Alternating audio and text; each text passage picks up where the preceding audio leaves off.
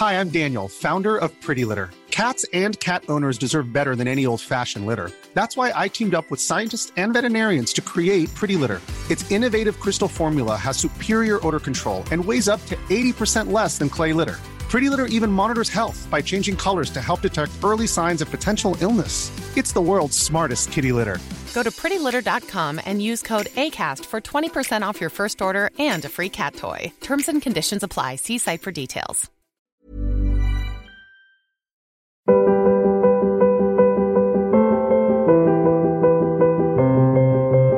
Welcome back to the Forma podcast from the Circe Institute Podcast Network, a podcast about the intersection of classical thought and contemporary culture. Forma podcast is the audio companion to Forma Journal. I'm Heidi White. In this episode, I have a conversation with Brian Brown about the Christian imagination and sacred and common art. Brian Brown is the founder and director of the Anselm Society, a nonprofit organization in Colorado Springs dedicated to a renaissance of the Christian imagination. If you're not sure what that entails, hang in there. Brian and I discuss it at length in our conversation. The Anselm Society fosters a renaissance of the Christian imagination on a local and a national level by a reintegration of the church and the arts. We'll be talking a great deal about the work of the Anselm Society in the realm of art, faith, and imagination in the next 30 minutes or so as we hear from Brian. But that's not all there is to Brian. A graduate of Princeton University, Brian is also the director of marketing at the Colson Center, where he handles strategy, infrastructure, and brand management. He is a wizard in the nonprofit world. Brian is a fan of T.S. Eliot, Anthony Esolen, and Jane Austen, which I affirm as fantastic choices.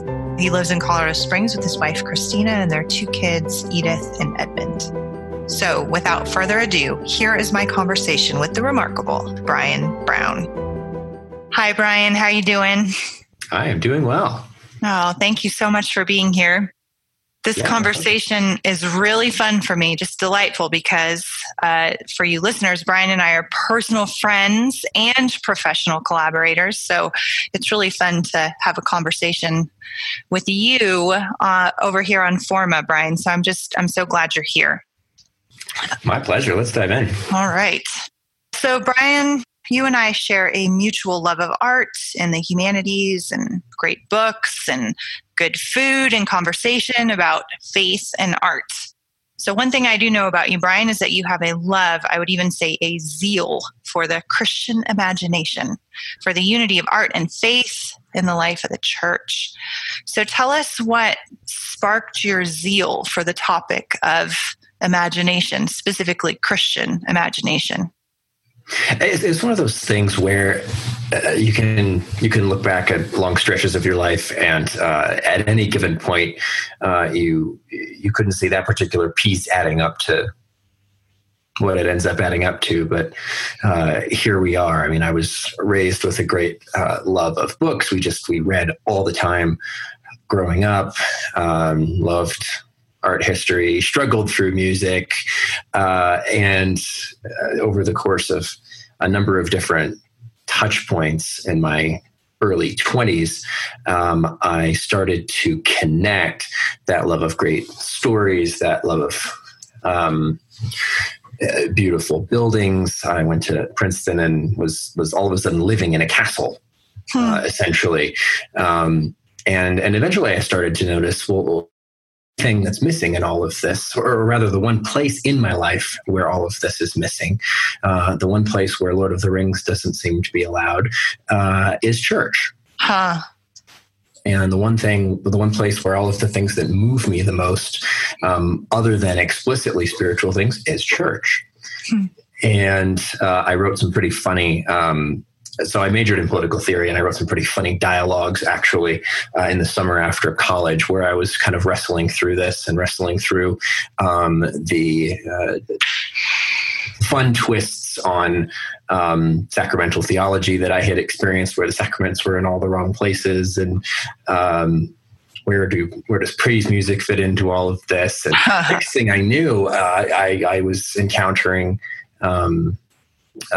Eastern Rite Catholicism, Anglicanism, and oh my gosh, these people don't seem to think they have to check their imaginations at the door. And it was a bit, and then I was probably 22 at this point.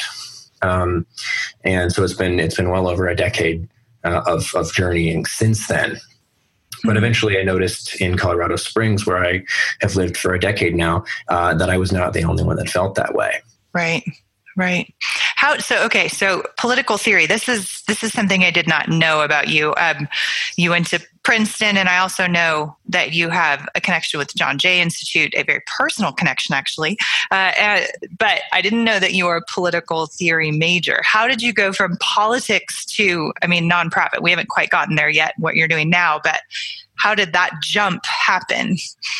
Well, I had gone into college. I was a Civil War buff in high school, and I had gone to college going, "Oh, James McPherson is at Princeton. I'm gonna study history." And then the more I encountered college level history, at least U.S. history, the more I encountered it as a technical subject, as historiography. And less as a narrative, less as storytelling. And then I took an ancient and medieval political theory course, and I realized, well, this is the way I'm used to encountering history.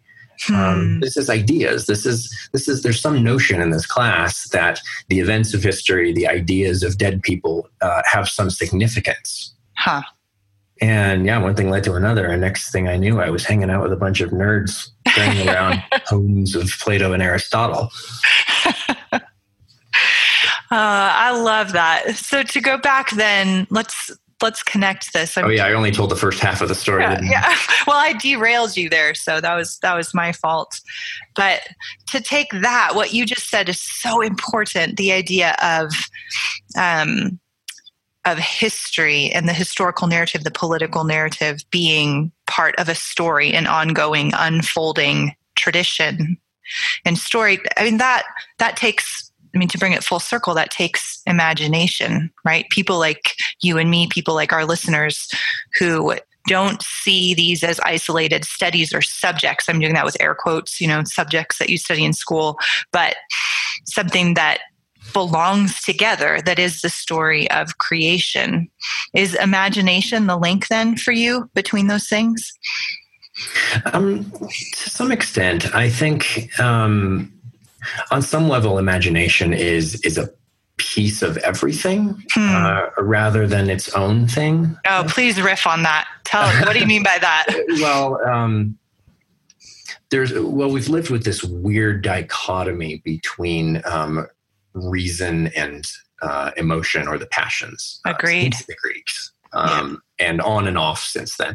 And there have been periods basically between the fall of the Roman Empire and the Enlightenment. There have been periods where the church has been less enthusiastic about the idea that those two things are at opposite ends of a spectrum. But generally speaking, there's this mental narrative in most people's minds. Okay, you've got logic over here, the left brain over here, you've got the right brain over here, and you basically have left-brained and right-brained people. You have people that are very sort of artsy and emotional, and you have people that are very cold and rational. And you might even go into real gender stereotypes and go, "Oh, there are men over here and women over here." And it gets it's bizarre. It's hilarious reading some of the early philosophers thinking through this, and even worse reading some of the Enlightenment thinkers thinking through this. They just want so badly to break things up into categories so that they can wrap their minds around them and make it make sense. But you read some of the more nuanced thought of, say, Aristotle, and then you read especially some of the early medieval Christian writers, and you start to notice things that, frankly,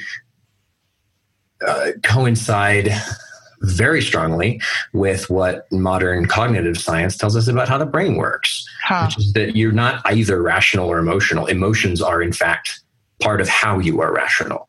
Right. They're part of how you perceive the world. It's not enough to be able to reason. Well, one example that I often use is that if you're outside a burning building and you know for a fact there's someone inside, Do you want to be the kind of person that can reason your way to the logical conclusion that, yes, morally one ought to go in and save someone?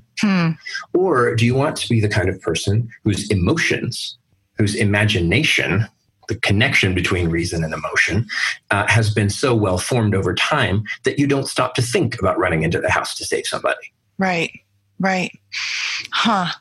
I think that is great. And so with your work with Anselm Society, which I'd love for you to tell us a little bit about that, and take this opportunity to do so. Is that what you just said about the burning building, the logical connections that we make? To what extent is that the problem that you're identifying in your work with the Anselm Society? And how do we address that? It's a thorny question, and I find it, frankly, very difficult to answer without going into a lot of overgeneralizations about either particular denominations' theological underpinnings or different things about church history.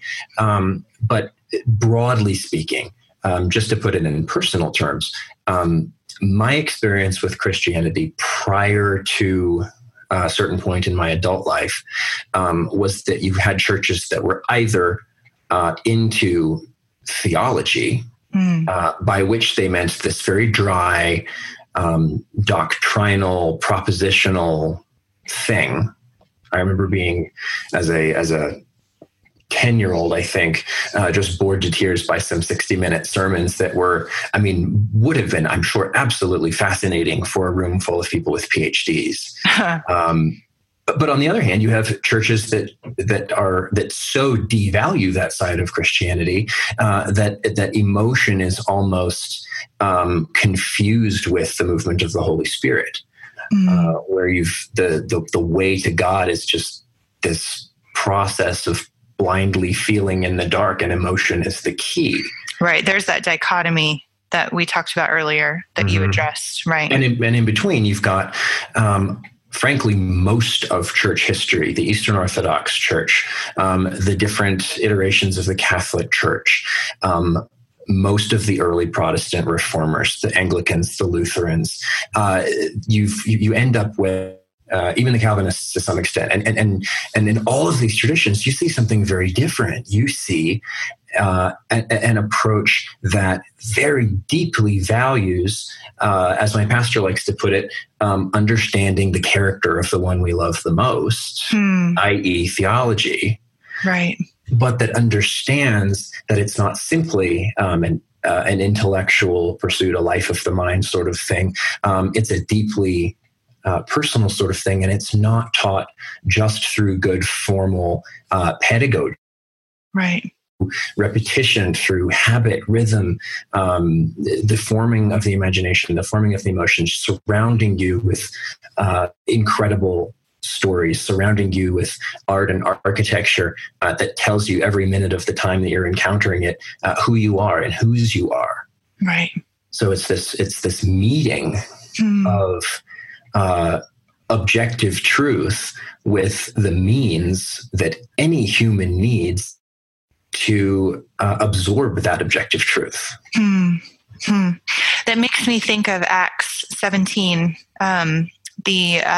the sermon on Mars Hill that Paul gives when it's an incredibly powerful sermon, the whole thing. And he does reference the pagan philosophers in that sermon. And he says that we feel our way to God. And that's a bad translation of the Greek, but it's a close translation in some ways. And so can you address that? I mean, not necessarily in the context of Acts 17, but that idea of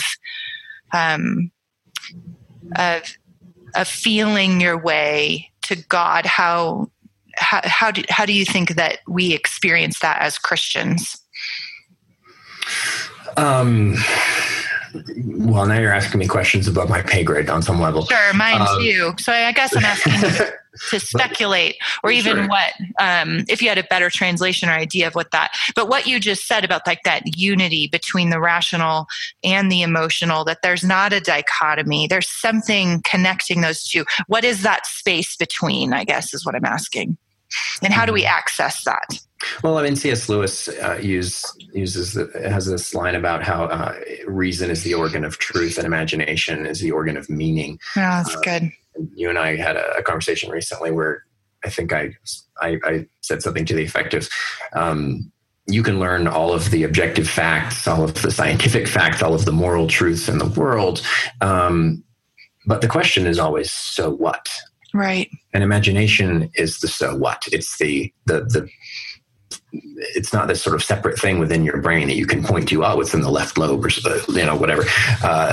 But it's how you figure out what matters. It's the combination of the different parts of the way your mind works that communicate to you revulsion at one thing and inexplicable excitement at another. Right. And it can be malformed. And so the notion of feeling your way to God, I think there's something, I do think you're right that there's relevance, that line, that idea, there's relevance to the idea of the imagination.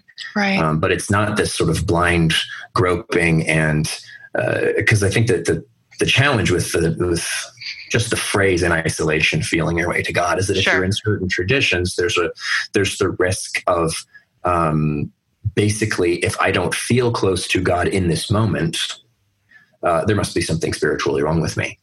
Yes. And many people have made that mistake over the years theologically, that means some kind of emotional connection to God, which certainly includes an emotional connection to God and also a rational connection to God. But there's something, I really like that kind of groping idea, that while we are here on earth, we live in a mystery. There are things that are hidden, that are veiled. But yet we long for those things. We still long to go beyond the veil. And when we, a lot of the way that we attempt to do that is through worship, through the liturgies of worship in our worship traditions, and also through creating art. Right. Well, I mean, in the church, in the Christian existence, we are living in two worlds. Right. Simultaneously. There's this theological idea of the already and the not yet. The kingdom of God is here and is coming. And they're both true, and you have to hold them in tension because that's your life. That is your life. Right. You know these things to be true, and you may at different points in your life feel them more or less strongly to be true about the kingdom of God and the fact that there is more to it than you can see. You have this access on some level to mysteries that are invisible to the naked eye, but that are more real than the things you can see with the naked eye. On the other hand, you have five senses, and that is how you relate to everything around you. And that's how you derive the vast majority of your reality. So if we have this version of a faith that has, that's just intensely invisible. I mean, I grew up in a church where they had one stained glass window, but it was just squares. Right. No imagery whatsoever. And there was just this implicit idea. I don't even know if I was ever actually taught this. I don't even know if anyone in the church formally believed this necessarily. But the architecture and the assumptions within it taught me that absolutely everything about what really matters, it basically lives in your mind because it cannot be seen. Right. It's behind the veil, and that's where it stays. And we just live here and accept that. Right. So at the Anselm Society, we talk a lot about fostering a renaissance of the Christian imagination. Will you give us some insight? What do you mean by that phrase, a renaissance of the Christian imagination? And how does that connect with what we've been talking about so far? Well, first of all, we started the Anselm Society in 2013, and we put a couple of lectures on, and we had these lectures, and we had Donna Williams and Michael Ward and Malcolm Guide and Peter Leithart, and still not sure how we got some of those people right out of the gate, but we did. And And people came out of the woodwork. I mean, we lived in Colorado Springs, which is known as the evangelical Mecca to some and the home of brain dead Christianity to others, depending on your perspective. And there were a lot of people who felt that they didn't fit in, and they said, "I thought I was the only one." And so we just sort of kept building things to meet the needs of the people right in front of us. There was never this grand master vision. I didn't just wake up one morning with this plan, and that's hard for me to admit because I'm a planner. My goodness, I love strategizing things and looking 10 years down the road and figuring out every little step that's going to get us there. I know that about you. That's true. You're great at that. You own that.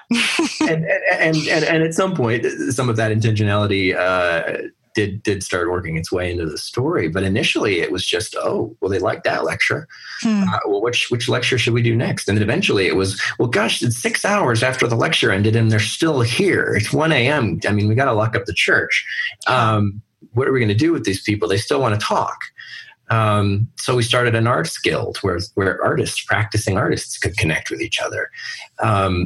And what this all added up to over time, unlike a lot of similar Christian imagination type organizations, we were born out of a church, and we were very quickly supported by churches institutionally. And I feel incredibly fortunate that was the journey that we took. That was the path that we followed, because it's what landed us in the space that we're in, where the thing that we think we can contribute to the larger picture of a renaissance of the Christian imagination is not simply artists in community. It's not simply we need a few more Christian paintings, or gosh, those Christian movies are really terrible. We should make some better ones. Although all of those things are also true. But it was something where there was this felt need, this acknowledgement from essentially both sides of a proverbial aisle. The artists who often felt burned by the church, or at best at the fringes of the church. And then on the other hand, church leaders who really never get up in the morning wondering, how can I ruin someone's creative dreams today? And the pastors in our churches just kind of throw up their hands like, where are these people coming from? I've never experienced this sort of horrible experience, but it's real, and they do experience it. So we landed in this place where this is the connection we're trying to make, the bringing back together of two things that have been together since the beginning of the church, since long before Christ. What are the Psalms? They're not just David and other writers sitting out in their fields with their sheep, writing, pouring out their feelings. They are that, but they have structure and intention. Yeah, they're formal poetry, formal Hebrew poetry. By the way, they're written explicitly for corporate worship.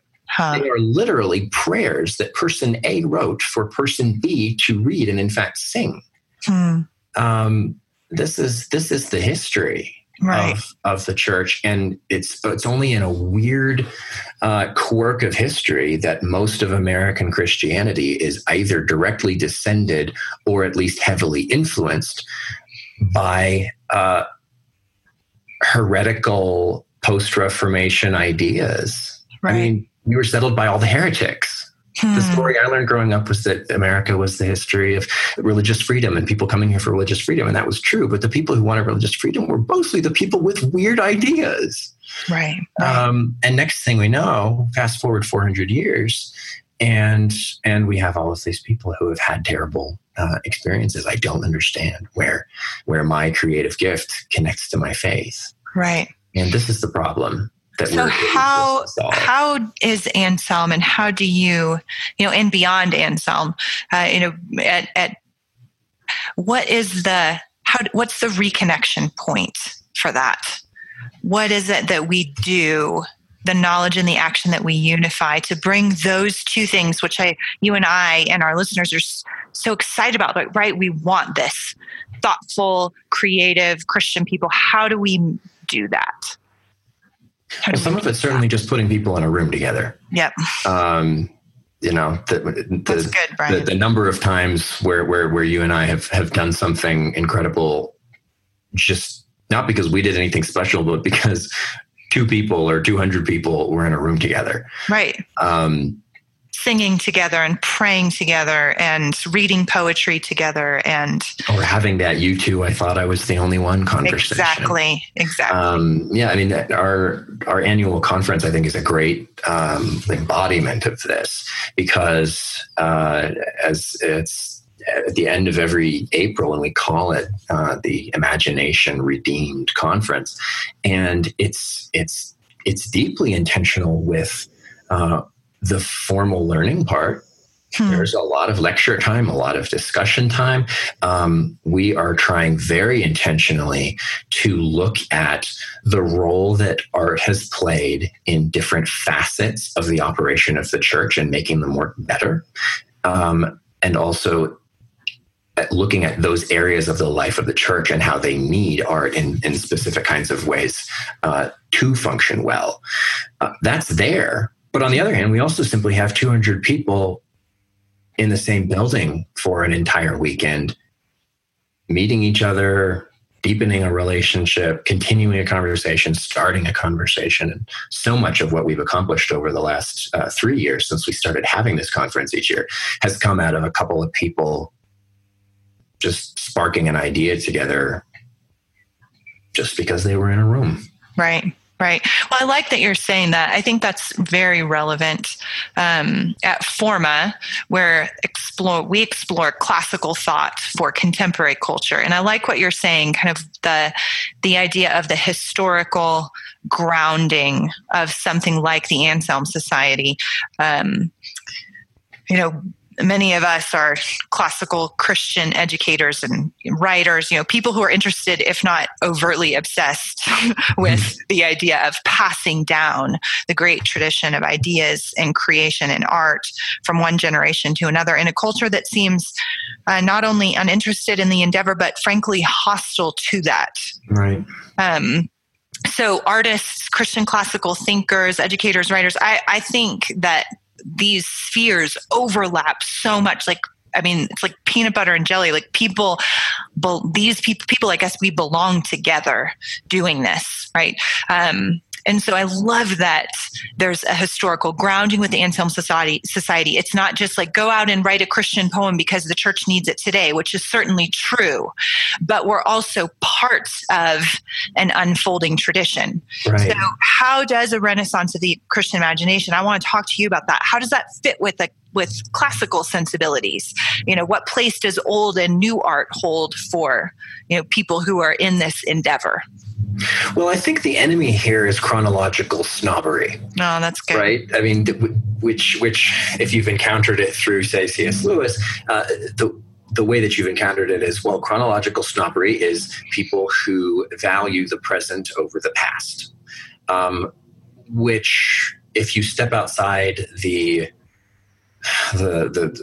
well-hardened concrete of modernity that we live in, that has just sort of set our minds working certain ways and having certain assumptions. If you step outside that for a moment, you realize how stupid that is. I mean, just mind-blowingly stupid. You've got all of human history before you. You've got goodness knows how many years of human history ahead of you. And out of all that, you're going to say, this 5-minute stretch, I am so much smarter than both those other time periods. I'm so much smarter than...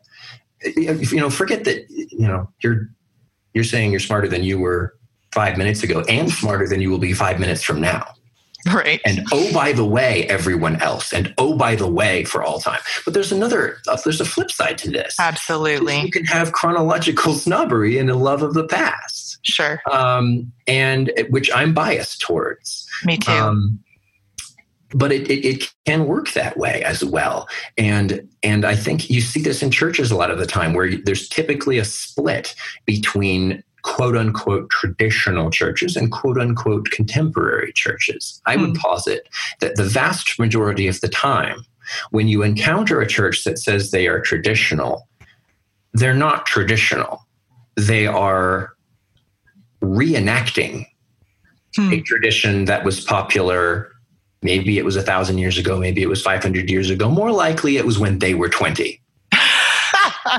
Most of the churches that say, "Oh, I love this kind of music. I love hymns. They're not traditional. It's just what they liked when they were 20." Right. Just when they started paying attention, they found something they liked, and then they want to keep doing that. Yeah. People who are 20 now, no, they're not really the problem. The people who invented the worship that we associate with 20-somethings now are actually 60 now. But broadly speaking, I think the people who right now like what we call contemporary worship will be in 40 years the ones calling themselves traditional. And the real point with a real classical education, a real classical approach to anything, is the notion of tradition as something living.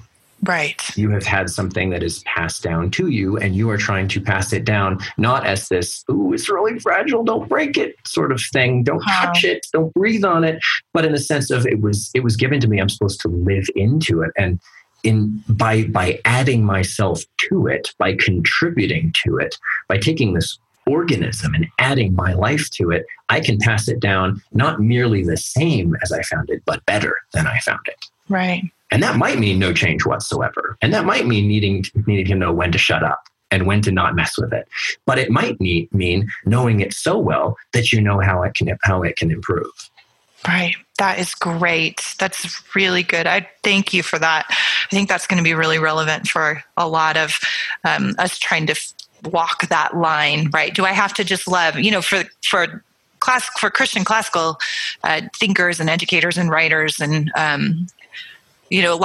as you pointed out, there's a lot of this reverse chronicle snobbery too. Like I have to like that just because it's old, right? So, but if you think about, to your point, if we look at it in terms of how has this endured? Why is this so enduring? It's not just because it's old, right? You're reading the top 40 from exactly. Well, and there's something about it. It lasts because there's something about it that accesses our humanity, our being in the world, and points us towards transcendence and towards the mysteries of being human and the mystery of God. And of course we can contribute to that conversation. I love that idea of, you don't want to treat it as though it's fragile, right? It is not fragile. Shakespeare has been Shakespeare forever, and he's going to continue to be. The question is not, is it going to be lost? I'm so fearful. It's, let me enter into it because it's so strong and robust and it has something to offer to this generation. And as you said, we might be able to remake it also into something else, which I think is wonderful. So you talk a lot about sacred art and common art. And I really like that distinction and how they interweave. So briefly, we have just a few more minutes. Can you tell me about what you mean by those distinctions? You're going to hand me that and tell me to be I know. Well, you've got like 12 minutes. So we can definitely dig into that. So the distinction, and I don't know if I don't think I've ever encountered those two terms paired exactly that way, but it was just a pairing of some words that I thought was helpful to it. It was a synthesis that you delved into the tradition and you came up with something creative. I love that. There you go. It's one of those things where, like, I've got a book on theological aesthetics that's just a compendium that a scholar did of a whole bunch of writings from the Church Fathers onward on beauty. I mean, theological writings related to beauty. And what you find is there's almost nothing until really, really recently, because no one bothered. No one had to convince you that beauty mattered. Similarly, nobody really bothered articulating the difference between sacred art and common art, because it was assumed every culture everywhere has these two categories. You've got art that is basically made for the gods, and it's over here, and we develop these specific forms for it because we think it deserves our best, and we're going to put our brightest people on it, and it's going to be not just the best, but also just this sense of very, very intentional in what's done and how it's done and why it's done. And then outside, you have this other category, which is everything else. And the Greeks had common art, and the Romans had common art, and the Chinese had common art. And pick your favorite time and place, and they have these two categories. So you've got shepherds in the field with their pipes writing songs to be danced to at the pub that night or something. They're, I love it when people act as though there was a time in history when people sang sacred music for fun. And, that was their music of entertainment. And now we're going to sing Chris Tomlin. No, they had popular music. Read Chaucer.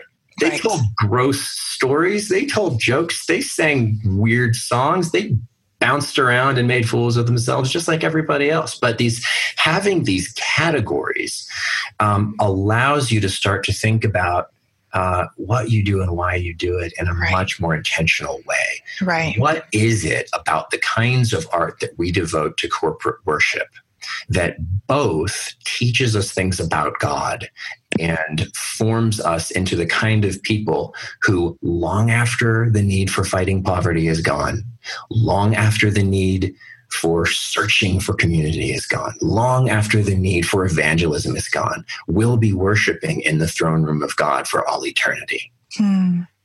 And then on the flip side, let's not take the Christian singer-songwriter and say, you must write praise songs, or it's not for God. You must, to the novelist, you must have a conversion story, or you're not writing Christian fiction. No. You've got categories, you've got distinctions, and you've got roles to play in the kingdom of God. I mean, to make my long answer just ever so slightly longer, John Skillen at Gordon College has a further twist on this that I think is instructive. He breaks it up into sacred art, sacred theater in the church, and sacred theater in the public square. Where category 1 is about what we talked about, sacred art. Category 2 is about the life of the church outside of Sunday morning. So it's about catechesis. It's about spiritual formation. How do we grow? How do we learn who we are? How do we pass this on to our children? How do we celebrate way better than everybody around us? Because we've got a joy that nobody else has. That's right. And then category 3 is stuff that might not even be explicitly Christian, right? It might just be, as Flannery O'Connor put it, Christ haunted. Or was that Walker Percy have this horrible moment of? No, it is O'Connor. You're exactly okay. Good. Right. Anyway, but he does it too. So fair question. Christ haunted, right? And you've got Lord of the Rings, right? Which is not it wasn't written for spiritual formation on adult education on Sunday morning at church. It wasn't written for a Christian audience. But my goodness, is there it's hard to find a more Christian work of fiction that never mentions Christ. Right. Yeah. No, I think that's great. So how do we cultivate a love and a knowledge of these categories? Is it, through our worship and at home? Like, how do we, that could be maybe a little daunting to people. Whoa. So kind of put some embodiments on that, put some legs on that. How do we do that in our homes and in our lives? I mean, as one of the challenges is just further reading. Where do you start with this? Because on some level, you just have to dig into these categories a little bit more, and there aren't people writing in exactly these categories. But one author that I like on this is Alexander Schmemann and For the Life of the World, because he talks about the liturgy on a Sunday morning or any other time when you're doing corporate worship, and how it bleeds the uppercase L liturgy bleeds into the lowercase L liturgy of your life. And the rest of the week, you could be living a liturgy or according to a rhythm, a set of habits that is defined by the world. It's defined by the fact that you're busy, that you're stressed, that you're sitting in gridlock, that you check Facebook 1,000 times a day. Or you could be doing worship so well and connecting it to the rest of your life in so well that you do them both like a Christian. Recognizably like a Christian. So that's a helpful short book for starting to think about those categories, even though it doesn't talk about those categories exactly that way. Another thing, though, is I think the church needs to take a lead on this, which means many pastors need to dive more into the arts than seminary ever asked them to do. But my experience has been at most churches, there's somebody who could teach a class on this or who could take the lead on this if somebody gave them a megaphone, or if they did what everybody who wants to start something new at church should do, which is get the senior pastor sold on it and then say, I will make it happen. So in my church, for example, we're trying to lead by example a little bit, and we're putting a little bit more effort than a lot of churches do into delving into the Christian sacred music tradition. Right. And letting that spill into how we do music on a Sunday morning. On the flip side, we're developing some very, very easy, low-hanging fruit type ministries to artists and through artists that allow people to experience art, stories, poems, paintings, songs, and so on, at church, but not in church. If you've got a fellowship hall or something, what's stopping you from having a great local band of Christian artists have live music at your next potluck? Or what's stopping you from the fact that when Lent is coming up, contacting the surrounding community and saying, hey, here's a little prompt, a little theme, create out of that theme. And we'll, unless what you write is, or what you create is going to traumatize the children forever, we'll hang it on the wall and we'll talk about it. Right. That's great.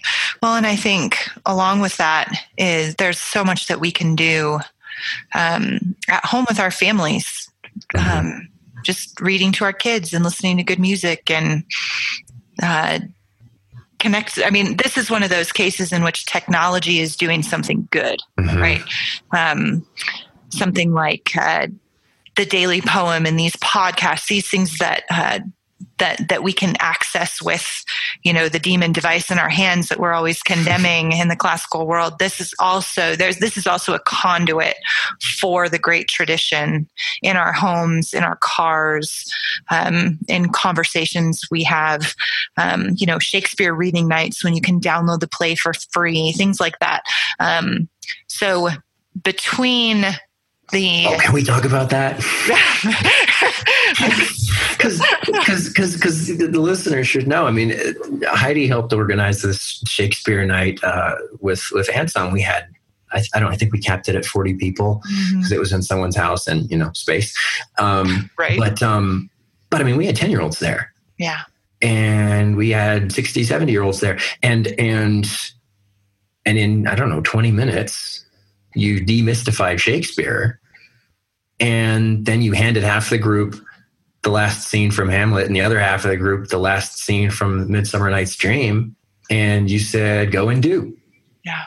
And we had people who have theoretically no business understanding Shakespeare or theoretically no business appreciating Shakespeare, having a ball performing Shakespeare together. Right. And I had at least half a dozen people who I never would have expected it leaving that event saying, can we do just this all the time? Can we do this every month? Well, again, that goes to the idea of art. The great art of the great tradition is not, mysterious dark cloud. It's something accessible. That's why it's so enduring.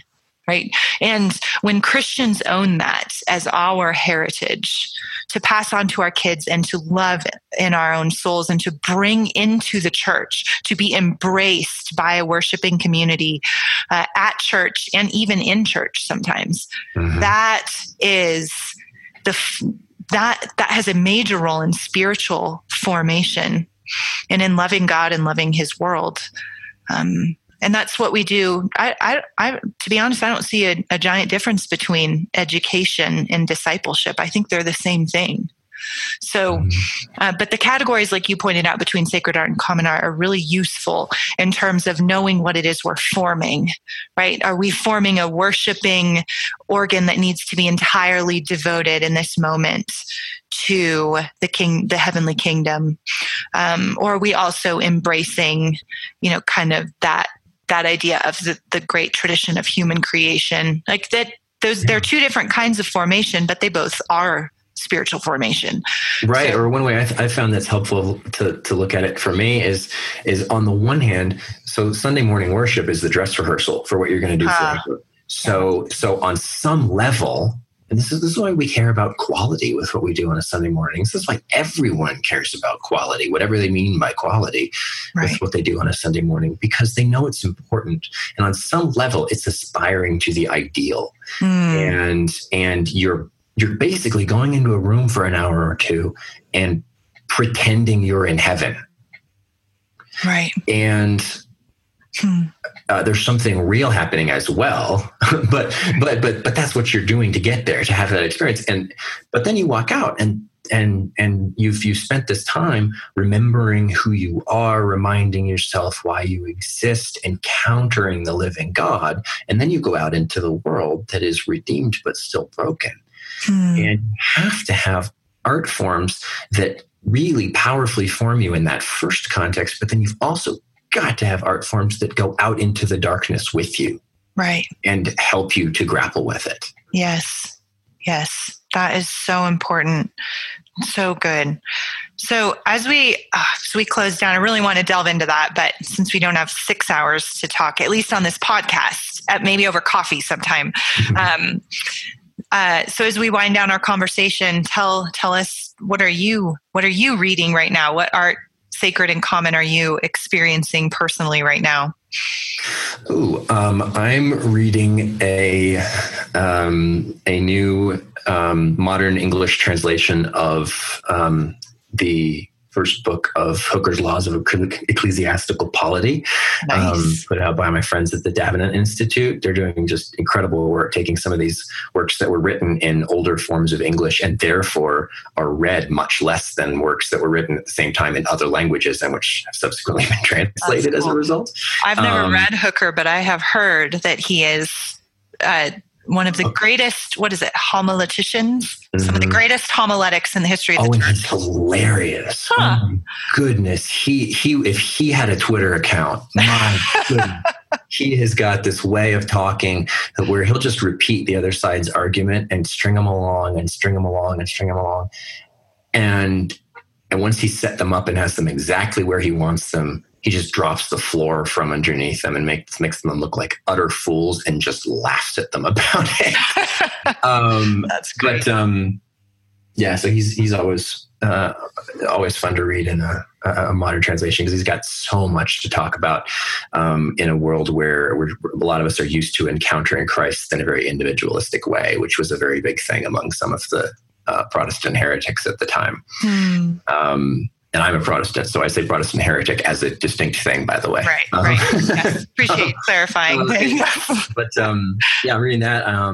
As you know, Heidi, I'm a huge Amor Towles fan. So Yeah, we both are. That's right. So having read Gentlemen in Moscow last year, I'm reading Rules of Civility now. I still haven't read that yet. It's on my list, but slowly because every chapter is just so freaking delightful. Every single chapter is so you want to talk about continuing a tradition. You can't read this guy's stuff and fail to notice that he knows, and in the case of his Russian novel, he knows Russian literature like the back of his hand. In the case of Rules of Civility, which is set in New York in the 30s, I'm blanking out. It might be a little later than that. But anyway, early to mid 20th century. He knows the authors of the time, the poets of the time, the songwriters of the time, and he talks about them like he just finished hanging out with them. Perfect. Well, those are some things some books our listeners can pick up if you want to read, homilies or a really, really good contemporary novel. So Thank you, Brian. And thank you so much for being here with me on the podcast. This has been pure delight. And thank you from me, from Forma, from our listeners for all that you're doing to foster a renaissance of the Christian imagination in this cultural moment. We certainly need it. So for our listeners who want more, where can they find you in the Anselm Society? That's anselmsociety.org. And if you'd like to join us in Colorado in person at the end of April at the Imagination Redeemed Conference, we do have a few tickets left, and you can get those either through anselmsociety.org or the direct conference link, which is imaginationredeemed.com. I can't wait for that. I'm super excited. I can't wait for your talk. Yeah. Oh, well, I am excited about that too. So, well, thank you so much. And don't forget that Forma Journal is shipping any day now. So become a subscriber today. We have a luminous lineup of interviews, essays, poetry, and more in the winter issue. Subscribers already have access to the digital edition on formajournal.com. And we have gotten some feedback already, so it seems to be resonating with our readers. So you don't want to miss out. Become a subscriber today. So with that, it is time to say goodbye until next time. From Brian Brown and all of us at Forma, I'm Heidi White. Au revoir.